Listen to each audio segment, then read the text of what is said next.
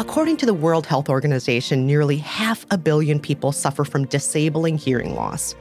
It's likely that you or someone you know may deal with hearing loss now or in the future. Today's guest is working at the forefront of hearing aid technology to combat the effects of hearing loss so that the hearing impaired can communicate, connect, and thrive. Hearing aids have a long history. Back in the days of Beethoven, he was using ear trumpets as hearing aids. Literally a funnel that he would put in his ear. He was so hard of hearing that he had to turn back to his audience after finishing a performance to see them clap because he could not hear them. So those days, the technology, if you can call it that, was just a mechanical funnel performing the function of a hearing aid. And as you can imagine, hearing aids have greatly advanced since the days of 19th century symphonies. My gardener is a gentleman who speaks fluent Spanish but not much English. I can set my device such that when he speaks, almost like a one-to-one translation, as if there is somebody sitting in the middle, but it's near real time. He speaks Spanish, my hearing aid speaks English back to my ear. This episode, I'm sitting down with Achin Bhowmick, a prolific inventor with dozens of patents to his name. He's the Chief Technology Officer and Executive Vice President of Starkey, the largest hearing aid manufacturer in the United States. Achin and the team at Starkey have brought hearing aids into the digital age. They're updating the previously clunky, dated devices with sophisticated design and high-tech features, including live language translation. It's their hope that these wearable medical devices can be transformed from something that people have to wear to something that people want to wear. I'm Kristen Meinzer, and this is Innovation Uncovered from Invesco QQQ. Hello, and welcome to Innovation Uncovered. Thank you very much, Kristen. It's a pleasure to talk to you. Now, I'm curious, have you always had an interest in hearing aids? What was your journey leading to this role? Good question. The origin of this goes back many years as I was growing up with deep passion and interest in science and engineering. I would say it started with science. Just the whole idea of diving deep into the basics of how things work.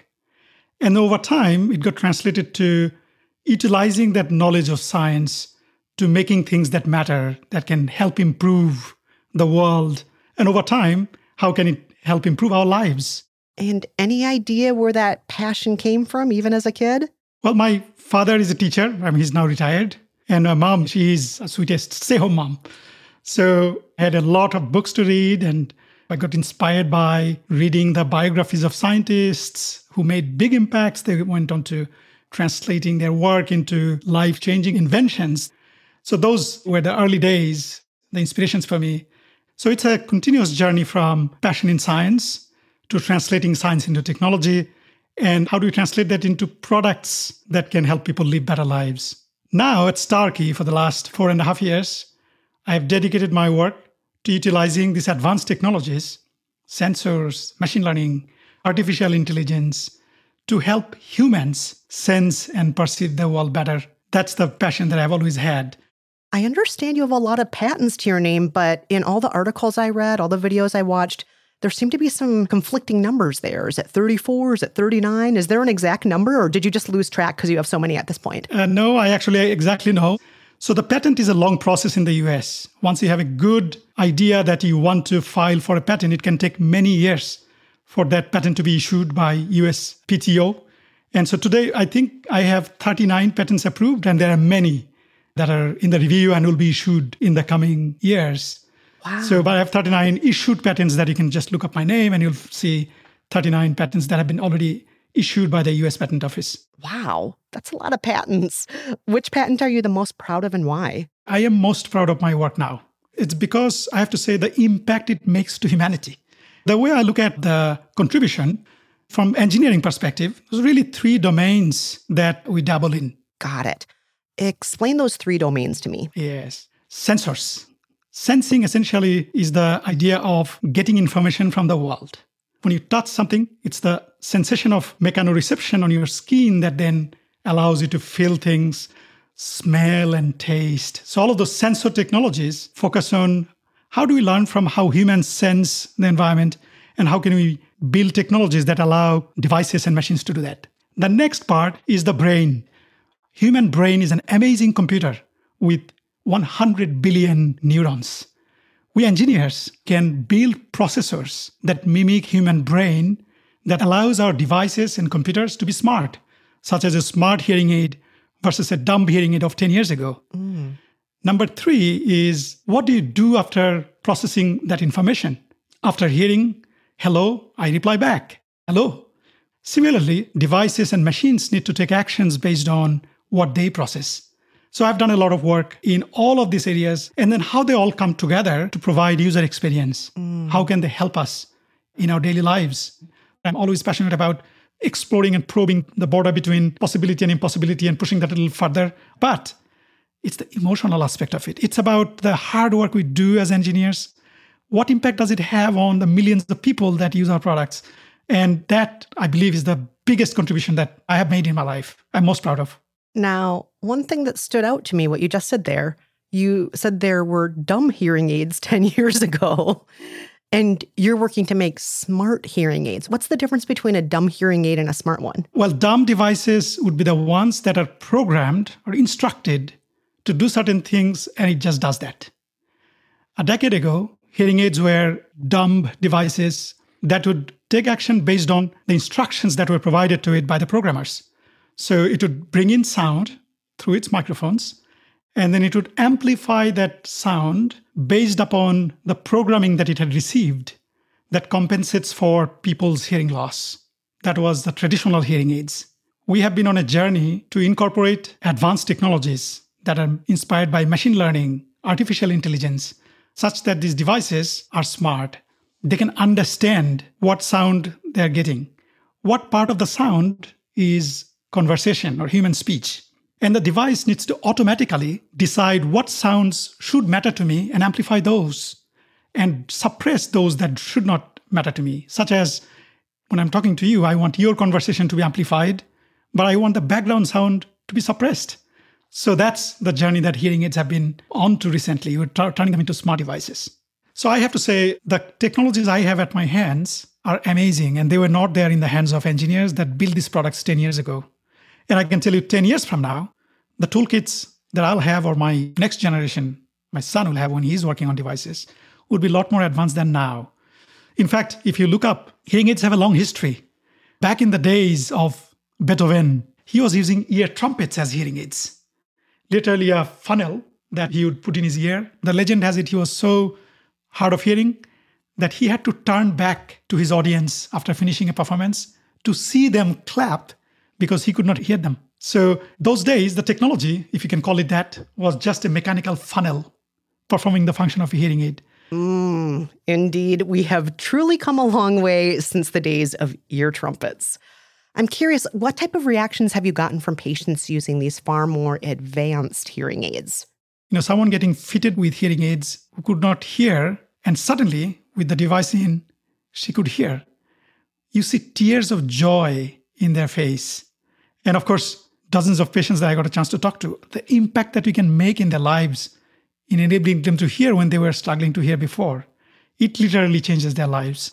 Helen Keller, who was the American philosopher who was both blind and deaf, she said, loss of vision disconnects you from objects, but loss of hearing takes you away from people because you can't communicate anymore.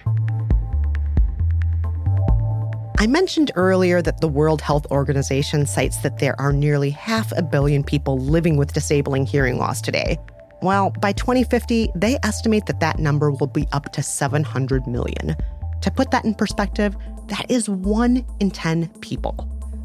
The WHO says that people over the age of 60 are at increased risk of hearing loss, with 25% of folks over 60 suffering from disabling hearing loss.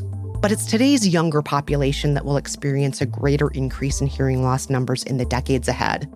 Unsafe listening practices in young people, specifically linked to listening to personal devices at high volumes, puts over 1 billion young adults at risk of permanent hearing loss. The work of Achin and his team is changing lives now and in the future. But amplifying sound only just begins to scratch the surface of Starkey's hearing aid technology. So, you've already told us some of the ways that hearing technology has improved over the years. But it's not just hearing that you're trying to help people with. Tell us about some of the other innovations built into the devices you're working on. These are rechargeable devices which can last all day, and you can use them for your audio streaming from smartphones, literally like a Bluetooth headset. And one other thing I should mention, which is a new journey for us, is to embed sensors in those devices such that they can also track and monitor my health. All the way from tracking physical activities, sitting, standing, walking, running, jogging, how much exercise have I done, and then have I fallen? That's extremely important for particularly older people. People with hearing loss are at an elevated risk of falling and hurting themselves. In fact, people with mild hearing loss are 3 times more prone to falling and hurting than people with normal hearing. This is an example of a device that has gone from a single function device whose sole purpose was to amplify sound to a multifunction device that offer help and benefits in many different ways. Wow, I love that it does all that, but I gotta tell you, the thing that really wowed me when I read about it was that you're currently working on a feature where I can speak to somebody who isn't speaking in English and the hearing aids translate what they're saying almost in real time. We are happy that this feature is already available now through our products. So our devices, the state-of-the-art Evolve AI hearing aids from Starkey, support near real-time language translation. In the old days, you would be limited to the processing power that can be built into the hearing aids. But today we have literally infinite amounts of compute power once we have connectivity to the cloud. So utilizing that, we are able to bring these features that would literally be considered science fiction years ago, in-ear language translation. The way I use it, my gardener is a gentleman who speaks fluent Spanish but not much English. I can set my device such that when he speaks, almost like a one-to-one translation, as if there is somebody sitting in the middle, but it's near real time. He speaks Spanish, my hearing aid speaks English back to my ear. But it's all happening within tens of milliseconds, near real-time speed. Oh my gosh, I'm so fascinated with this part. I really am. Yes. Besides translating languages, we have the hearing aid technology that's in there enables it to perform the role of a digital assistant. So I can simply double tap my hearing aid and ask a question. What's the weather outside? When is my next meeting? Or I can even ask it to remind me of a medication. I might be taking multiple medicines. I forget when I need to take what medicine. I can ask it to remind me, and it will remind me in my ear privately to me. One circumstance that is just hanging over all of us for the past year and a half is the pandemic. How has that affected how you work on your hearing aids and what kinds of things you're trying to address going forward? I should mention a piece of technology that serendipitously became very, very helpful during the pandemic. We were suddenly getting a lot of complaints about wearers of hearing aids, particularly struggling to understand conversation when people around them were wearing masks. And so what we did as good engineers, we went to a lab and we evaluated the sound attenuation characteristics of the mask. Just think about it. If I'm wearing a mask in front of my mouth and I'm talking, the sound gets attenuated as it goes through the mask. We were able to develop a feature utilizing machine learning, which you call edge mode. All you have to do is double tap one side of the hearing aid and bring a personal assistant, double tap on the other hearing aid, and it instantly takes an acoustic snapshot of the environment around me. It analyzes that data in a few milliseconds and make necessary adjustments to the hearing aids such that it overpowers the specific attenuations imparted by the masks. We got very enthusiastic feedback from our patients who were saying, wow, I can now understand conversation even when people around me are wearing masks when I was struggling. Oh, that's incredible. Now, you've talked a lot with us today about the engineering design of your hearing aids. Can we talk just a little bit more about the physical design factors that you take into account when creating a wearable hearing device? So that's, I have to say, all it comes down to. Because all of the functions that I mentioned, if I build all of that and it becomes a big, ugly device that just cannot be worn, it has no use. Because we make different kinds of devices, we do have a particular type of hearing aid that is completely invisible today. So we take an impression of your inner ear, the ear canal, geometry, and then we can shape our hearing aid to perfectly fit in the bend of your ear canal that goes deep inside. Nobody knows you're wearing this device. So the challenge is to incorporate all of these amazing functions that are small enough to be worn discreetly. With a tiny battery that's built in, it needs to last all day. And it needs to be comfortable such that I want to forget that I have the device on. Hearing aids, as you think about them, they're in an extremely hostile environment. The invisible hearing aids in the canal, guess what? You have earwax and moisture and sweat. And in order to make them robust devices, we'll have to engineer protection. So the design aspect, making them look cool to the way they interact with smartphones and other devices. There's a mobile app that goes with it. There is a software that we provide to the hearing care professionals that they can use on their computer to program these devices. So all of this is complex engineering work, from concept to design to development to testing to evaluation and finally to the market. The focus of Starkey's technology is to support individuals with hearing loss. But Achin imagines a future where this technology becomes mainstream. He sees a world where his hearing devices are used by an even broader population that may not be hearing impaired at all. And from what I can tell, the possibilities at hand put my Bluetooth headphones to shame. Achin and the team at Starkey have successfully combined style with power in this life-changing technology, but it has required their dedicated effort. Luckily, they don't shy away from a challenge. You've done so much to create technology so people can communicate, so that we can connect with others. But I can't imagine it's all been easy. I'm sure there have been a lot of obstacles your team has faced along the way. Can you tell us about some of those? One of my favorite quotes is, if it's difficult, we're going to do it right away. If it's impossible, we'll work on it and it's likely going to take a bit longer. In the realm of AI and machine learning, what we're doing today collectively as a society were deemed to be impossible just 10 years ago. And the advances have been made possible by amazing progress in sensor technologies, data. You heard about big data and massive data. All of this enabled artificial intelligence to be where it is today. So we're constantly exploring that boundary between possibility and impossibility. Is your dream that all consumers, not just those who are hearing impaired, wear these hearing aids eventually? We make these devices that are custom made. They are mechanically shaped to perfectly fit my ear canals, and they're acoustically programmed according to my needs. So I use these devices even though I do not have hearing loss. I benefit from using my hearing aids when I'm in a restaurant having a meeting in a loud environment. And of course, I'm using it to take phone calls, listen to audiobooks, track my steps. Hopefully I don't fall, but if I do, my wife is going to get alerted. Oh, wow. Oh, that's incredible. A device that not only tells me if I fell, but would predict if I'm going to fall because of the way I'm walking. It tells me before even I know I have a problem, I need to pay attention to it because I might have an upcoming health issue. And the devices with embedded sensors and machine learning AI would be able to predict when I might have a problem.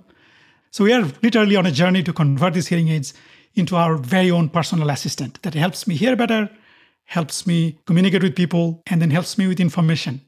So when I look at, let's say, very far into the future, these devices are going to provide such value and benefits. We want to convert them into I want to wear rather than I use them because I need to. So there's the future where, because it helps me hear better, helps me communicate better, it doesn't matter if I speak the native language or not.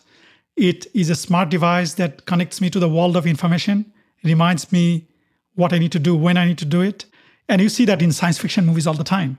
But what was science fiction years ago now is reality. Similarly, what is science fiction today is going to become reality soon enough. And what's next for you?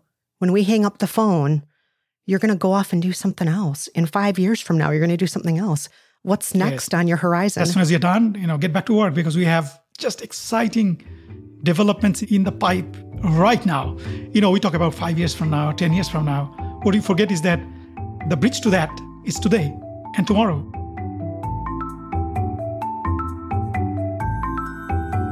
Achin, thank you so much for joining us today. Thank you very much. I thoroughly enjoyed our conversation. Thank you for listening to Innovation Uncovered from Invesco QQQ. On the next episode, we'll hear from Karen Kelleher, the founder and CEO of Gold Rush Vinyl, the company that's giving vinyl a new spin. There really is an opportunity within vinyl. And it felt like a space where there hadn't been a lot of innovation, where maybe I could bring lessons from Silicon Valley into an industry that was having a resurgence and do some big things. Subscribe to Innovation Uncovered wherever you get your podcasts. And if you like what you hear, leave us a review. Thanks for listening.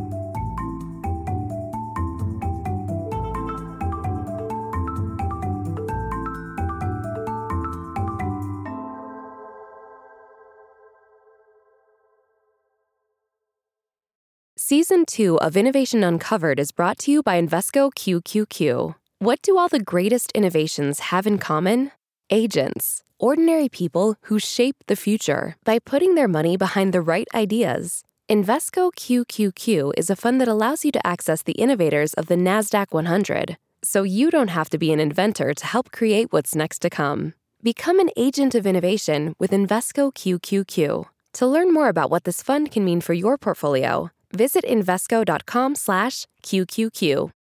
There are risks involved with investing in ETFs, including possible loss of money. ETFs are subject to risks similar to those of stocks. Investments focused in the technology sector are subject to greater risk and are more greatly impacted by market volatility than more diversified investments. The NASDAQ 100 Index comprises the 100 largest non-financial companies traded on the NASDAQ. An investment cannot be made directly into an index. Before investing, carefully read and consider fund investment objectives, risks, charges, expenses, and more in prospectus at Invesco.com.